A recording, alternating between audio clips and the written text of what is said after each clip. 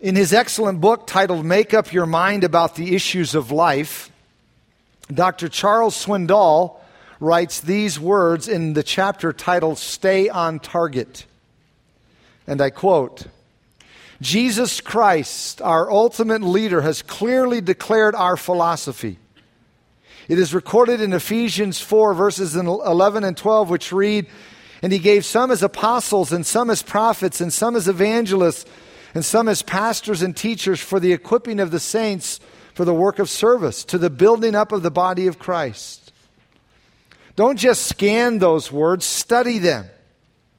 They form the target of the local church, but they have been virtually ignored in this day of maddening activity. If we move very far from this target, we miss the mark. Why has the Lord given leadership? To equip the saints. Why are the saints to be equipped? To serve. Why is it so important to serve? To build up the body. These are not multiple choice questions, not pick and choose issues. They are the foundation, our bottom line philosophy. Press these matters to the maximum, and it's amazing how simple and exciting our job really is. Who is the major target of our ministry? The Christian. What is the major need in his or her life? Being equipped to serve, end quote. Those words are based on the passage that we want to consider this morning as we kick off our new ministry year. That passage is Ephesians chapter 4. If you are not already there, please turn with me in your Bible to Ephesians chapter 4 and follow along as I read verses 11 through 16. We will not go through all of these, but I want to read the paragraph in its entirety so we know where the verses we're going to consider end up in their culmination, but we'll only consider verses 11 and 12. But follow along as I read 11 through 16. "And he himself gave some to be apostles, some prophets, some evangelists, and some pastors and teachers, for the equipping of the saints for the work of ministry, for the edifying of the body of Christ, till we all come to the unity of the faith and to the knowledge of the Son of God, to a perfect man, to the measure of the stature of the fullness of Christ, that we should no longer be children, tossed to and fro and carried about with every wind of doctrine by the trickery of men and the cunning craftiness of deceitful plotting. But speaking the truth in love may grow up in all things into him who is the head, even Christ, from whom the whole body, joined and knit together by what every joint supplies, according to the effective working by which every part does its share, causes growth of the body for the edifying of itself in love." There isn't a passage in all the Word of God that has impacted my view of ministry as much as Ephesians 4, 11 through 16. This passage outlines God's divine pattern for His church. And I hope that would matter to you. I hope it matters to you how God has designed His church to function. And please, as we study this passage or a portion of it this morning, don't pass this off as just being theoretical or idealistic. The reason I say that is because sometimes when I am asked about long-range goals or plans for our church, I will point to this passage. And when I do, I often hear statements like, "Well, that's good theory, but it will never work practically." Or that's good, but that's being idealistic. The principles found in this text can become a reality in a practical way. Yet it's amazing to me that almost every seminar, conference, and book on church growth, because I observe those things, almost everyone ignores this passage of Scripture. The result is that we have thousands of churches that are like the church at Laodicea, where Jesus Christ is on the outside trying to get into His own church, standing at the door, knocking to get in. You see, according to Matthew 16, Jesus Christ will build His church if we follow the principles He has given us. And one of the most central passages on the subject is this one right here before us. A little bit of background on this passage because we're jumping into the middle of a chapter here. Verses 11 through 16 are all one sentence in the original language. This is actually the 7th extended sentence in the letter to the Ephesians. It is one of its characteristics, extended sentences. This is the 7th, and because it is all one sentence, I wanted to read all of it for us to have the whole picture in our minds. The key phrase in the entire extended sentence is found at the first part of verse 12, and that is the phrase, depending on your translation, the perfecting of the saints, or it could be translated the equipping of the saints, or the maturing of the saints. Everything else in the passage comes as a result of that.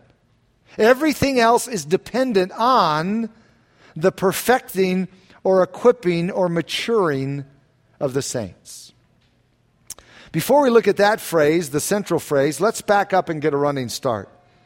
Verse 11 tells us that he himself, referring to the Lord Jesus, he himself gave some to be apostles, some prophets, some evangelists, and some pastors and teachers.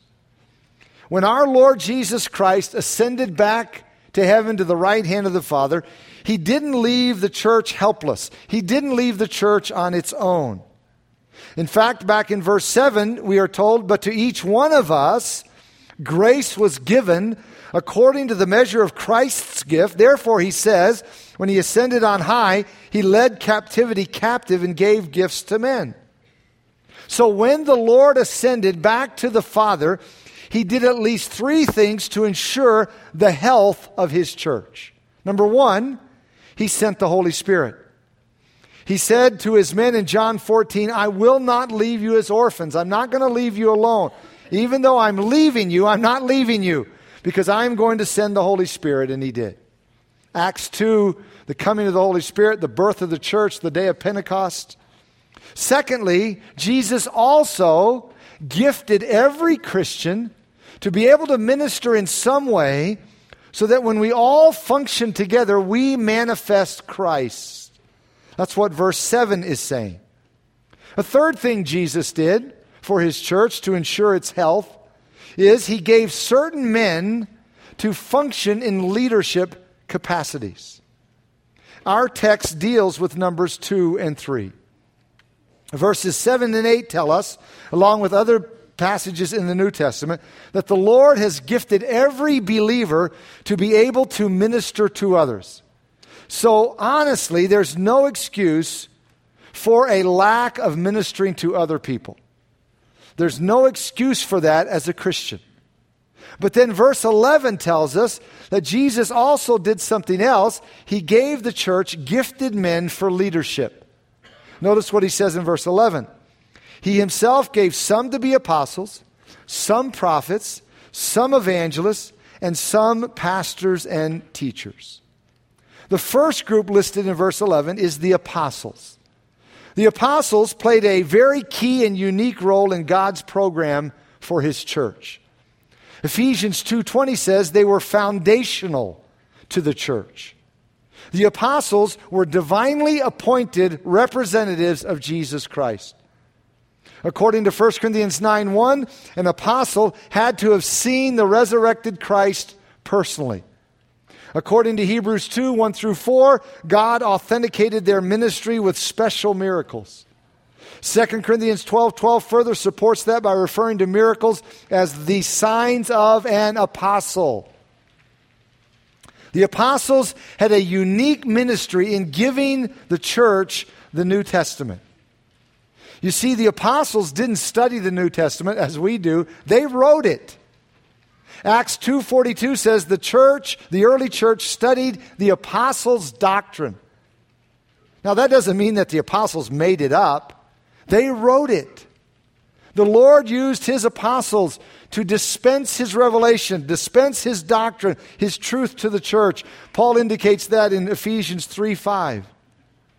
The apostles had a special role in laying the foundation of the church. But once that foundation was laid, they were no longer needed. The apostles have passed off the scene. I know there are those today who claim to be apostles, And there are those who say there is some kind of apostolic succession, but the Bible speaks of no such thing. If the apostles, according to Ephesians 2:20, are the foundation of the church, why would they still be around in the 21st century? You don't put the foundation of the building on the 21st story. You put it down at the very beginning. You lay the foundation and build on that. And even though there are those today who claim to duplicate apostolic miracles, no one has ever raised the dead and proved it. The apostles were unique. When their function was completed, they passed off the scene. The second group of individuals here in verse 11 is the prophets. The prophets followed up the work started by the apostles. The apostles were always on the move, leading people to Christ, establishing local churches, appointing elders to leadership. Then they would move on. But it seems from the New Testament that the prophets were the ones who stayed and continued to teach the apostolic doctrine to the already organized churches. This would be similar to the role today known as pastors or elders. According to Ephesians 2:20, the prophets also were foundational to the church. The prophets would occasionally receive direct revelation from God, according to 1 Corinthians 14, and we see a couple of examples of it in the book of Acts. But once the New Testament was completed by the apostles, there was no further need for prophets to receive new revelation because God's word was available to everyone. So there are no longer any prophets today in the strict sense of the term. Now, there are those who speak as prophets. We know what we mean when we use that term. We might say, boy, God has raised up so-and-so, a prophet in our day. We know what we're talking about. There are those who speak as prophets. They proclaim the word of God, but there are no prophets in the strict sense of the term.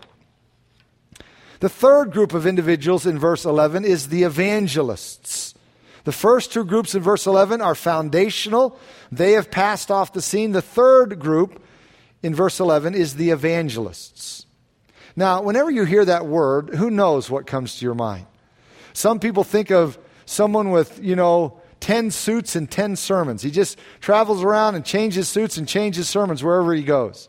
Others think of an evangelist as someone who holds citywide crusades. Others, when they hear the term, they think of someone who preaches to people through television.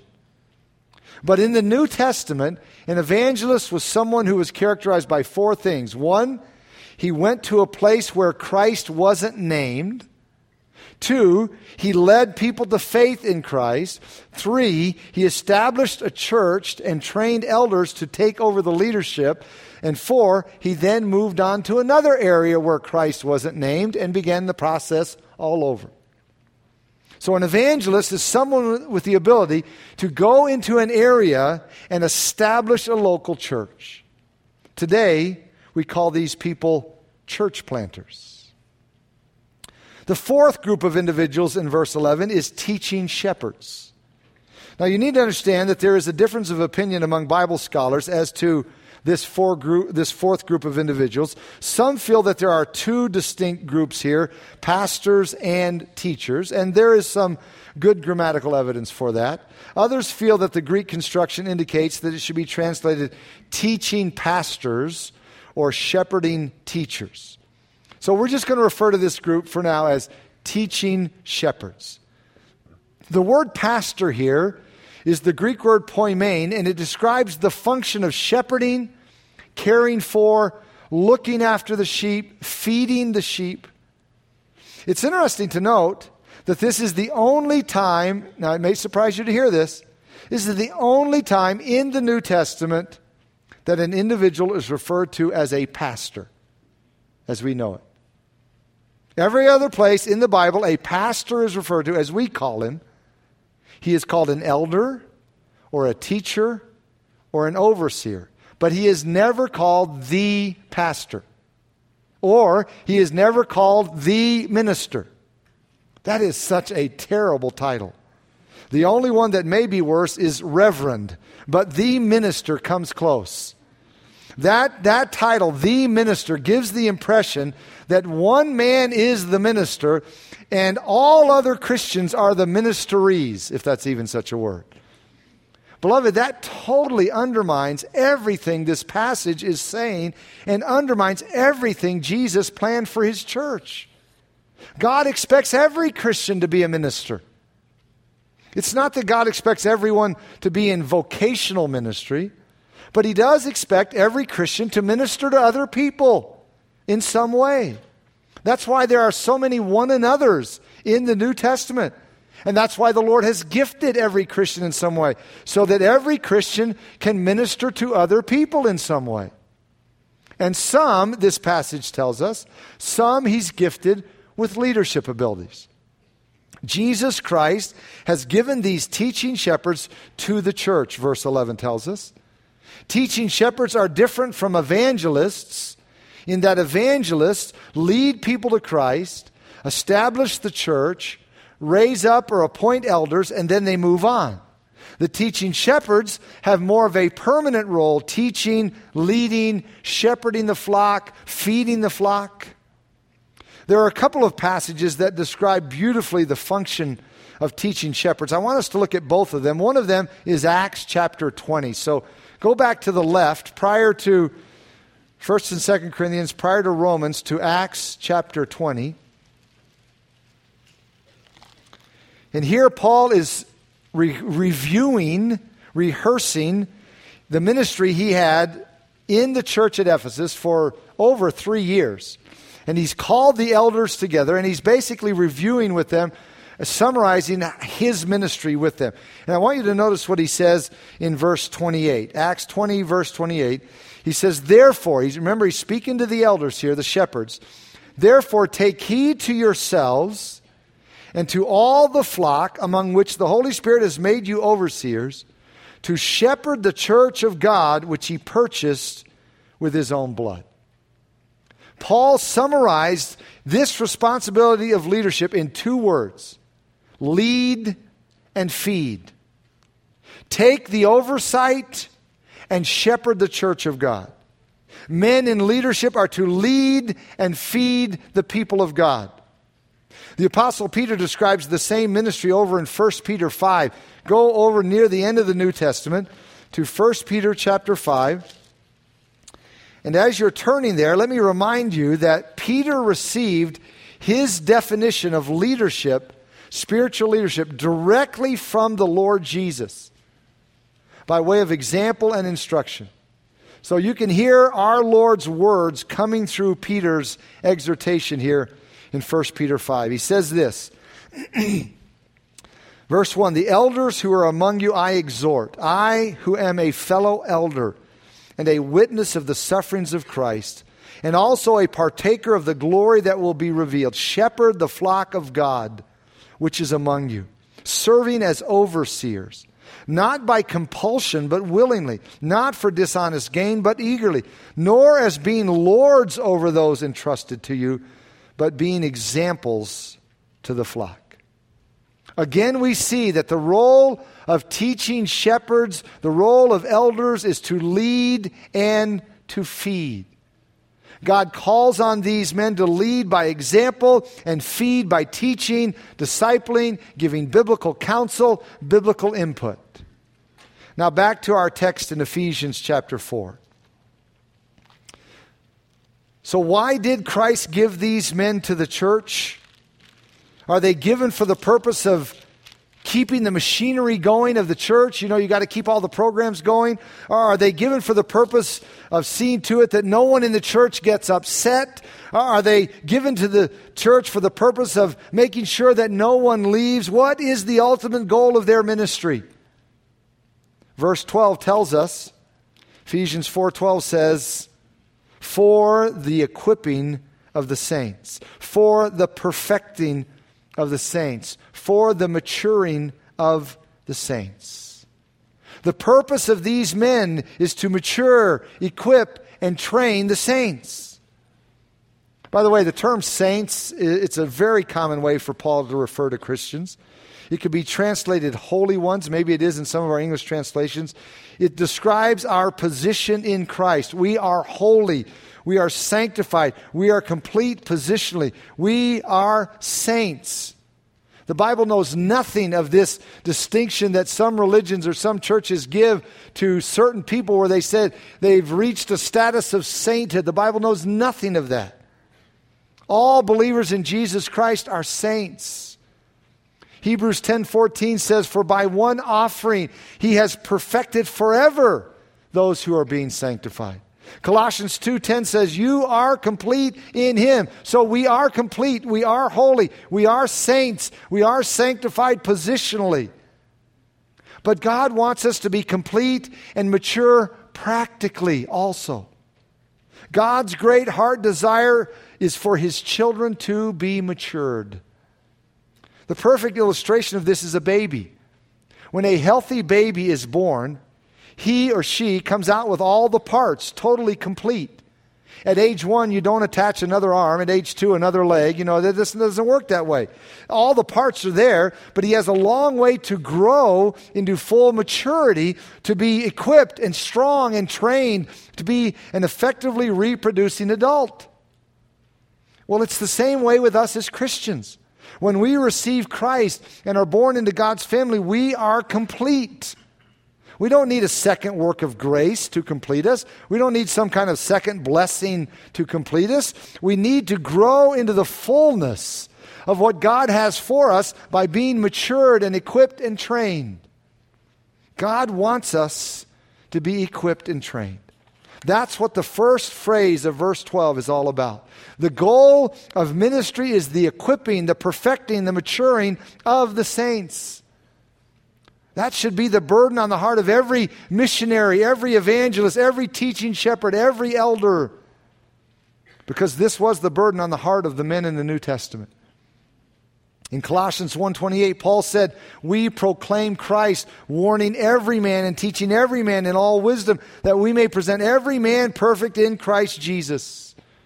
The writer of Hebrews had the same burden. In Hebrews 13:20 and 21, he said, "Now may the God of peace, who brought up our Lord Jesus from the dead, that great shepherd of the sheep, through the blood of the everlasting covenant, make you complete in every good work to do his will, working in you that which is well-pleasing in his sight, through Jesus Christ, to whom be glory forever and ever. Amen." The Apostle Peter had the same burden. 1 Peter 5:10, he said, "But may the God of all grace, who called us to his eternal glory by Christ Jesus, after you have suffered a while, perfect, establish, strengthen, and settle you." You say, wow, where did these men catch this kind of vision? Where did they get this kind of passion, this burden? They got it from Jesus. They got it from him. In Matthew 5:48, he said, "Be ye therefore perfect." Now, don't misunderstand this concept and think that it has reference to sinless perfection. The Greek word perfecting here in Ephesians 4:12 is used to refer to maturing or equipping or building up or training, which is how it's translated in many of our English versions. And nothing less than that satisfies the heart of God. Nothing less than that satisfies the heart of God. So then, how does this take place? I mean, if this is God's passion, God's longing, how are the saints perfected, matured, trained, and equipped? How does it happen? According to James 1, testing matures us. Trials mature us. God allows us to go through difficult times, trials, and tests in life. And if we respond properly, that does mature us. It does equip us. It's not automatic that if we have trials that we will be matured, because sadly, a lot of people have trials and tests in life, but rather than responding properly and being matured, they respond improperly and become angry or bitter. But when responded to properly, trials, adversity, tests have a great way of maturing us. That's one way. The second way, according to 1 Peter 5, suffering matures us. Suffering. Now, again, I would say it's not automatic that if you suffer, you will be matured, because the sad truth is some people suffer, but rather than responding properly and being mature, they respond improperly and become angry or bitter. But when responded to properly, suffering in a unique way grows us and matures us and equips us. But think about this. Both of those are God's part. Tests and suffering, trials and suffering, that's God's. We don't have any say-so over that. We don't have any control. It's God's sovereign, what He's ordained, whether we suffer or don't suffer, how much we suffer or what our trials are. That's not our part. What is the role of teaching shepherds to bring the saints to maturity? Well, look with me at 2 Timothy chapter 3. Turn to the right to familiar verses for many of you. 2 Timothy chapter 3. This will answer that question. Verse 16 of 2 Timothy 3 says, all Scripture is given by inspiration of God. All Scripture is the very breath of God. It's God-breathed. Therefore, it's profitable for doctrine, for reproof, for correction, for instruction in righteousness. Now watch this. So that the man of God may be complete.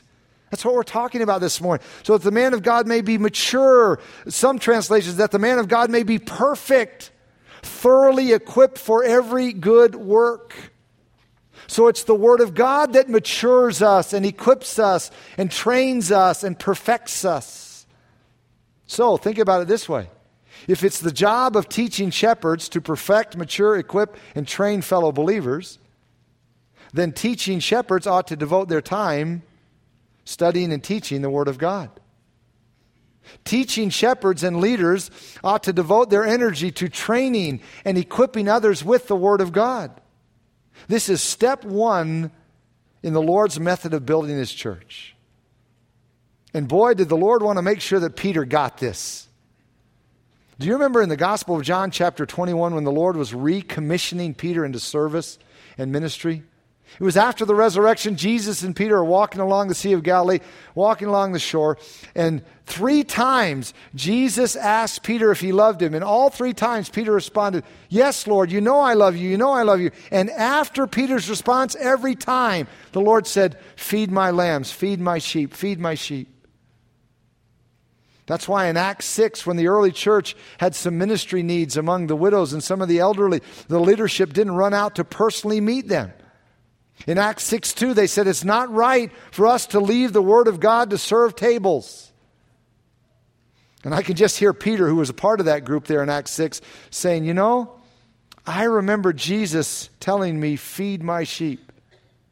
So even though maybe I'd like to be a part of that ministry, I better keep Jesus' priorities for my time. The apostles knew the priority that the Lord had for them.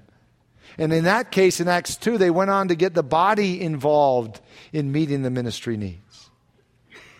You see, beloved, the reason so many churches in our nation are so weak is because they're not willing to follow God's pattern for the life of the church. For example, there are some pastors who want to do all the ministry. They just want to control everything. Total control. So nobody else can do anything because they want to do it all. On the other hand, there are some churches who want the pastors to do all the ministry. And their attitude, and maybe even their words is, hey, that's why we pay the guy. He should do it. But in both cases, the will of Jesus Christ is being ignored. Jesus wants a trained, mature, equipped body to do the ministry. And yet, whenever the concept of a ministering body is introduced, it is often put down with statements like, well, that's idealistic. That's unrealistic. But it's not.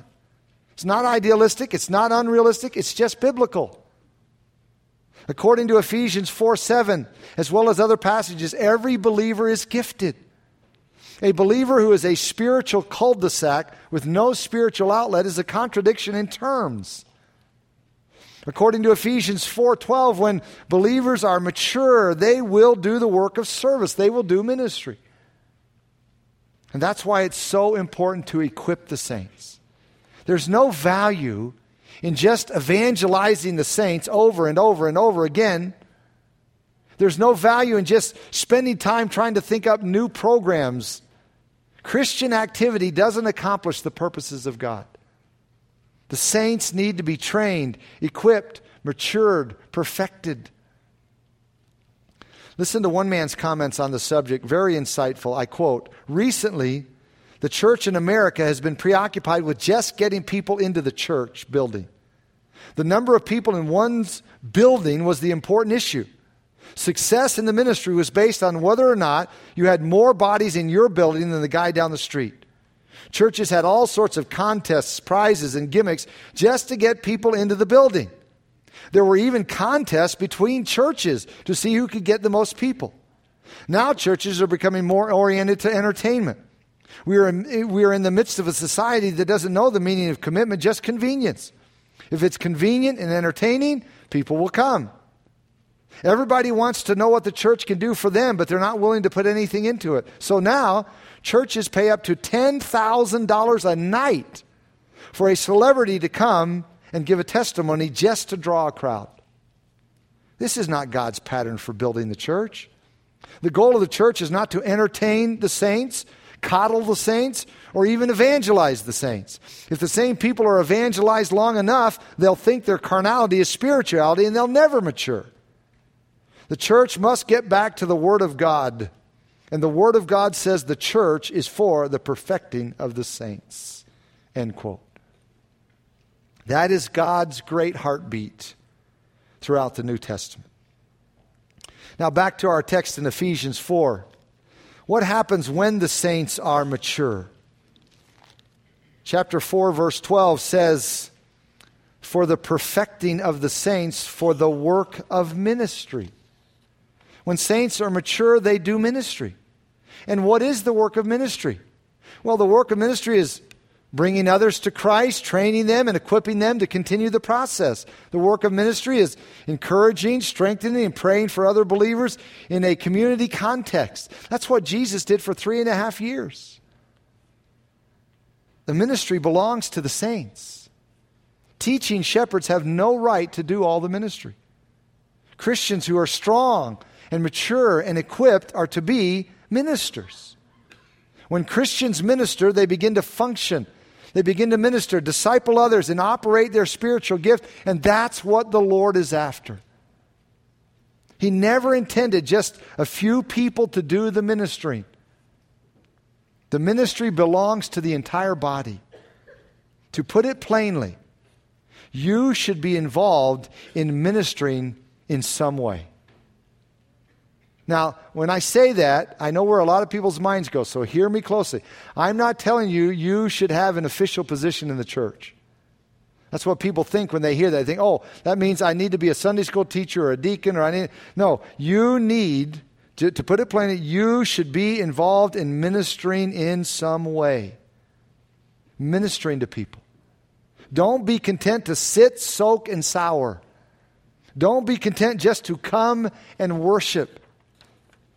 Minister to other people. Seek to practice the one another's of the New Testament. Encourage one another. Bear one another's burdens. Admonish one another. Serve one another. Those exhortations are throughout the New Testament, and they don't require that you have any official position to do it.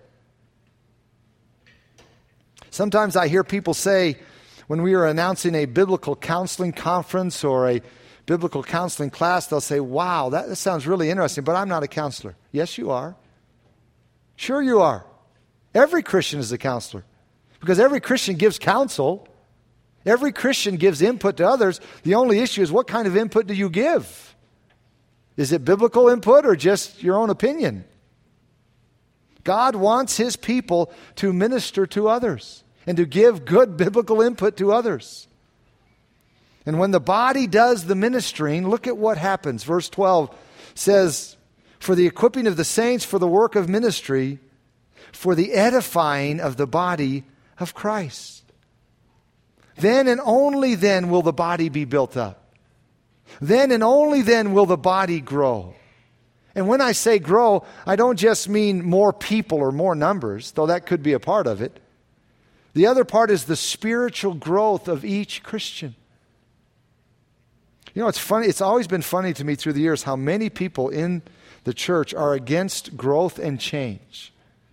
But that's what the Christian life is all about. A Christian who isn't growing and changing is a stagnant Christian. And a church that isn't growing and changing is a stagnant church.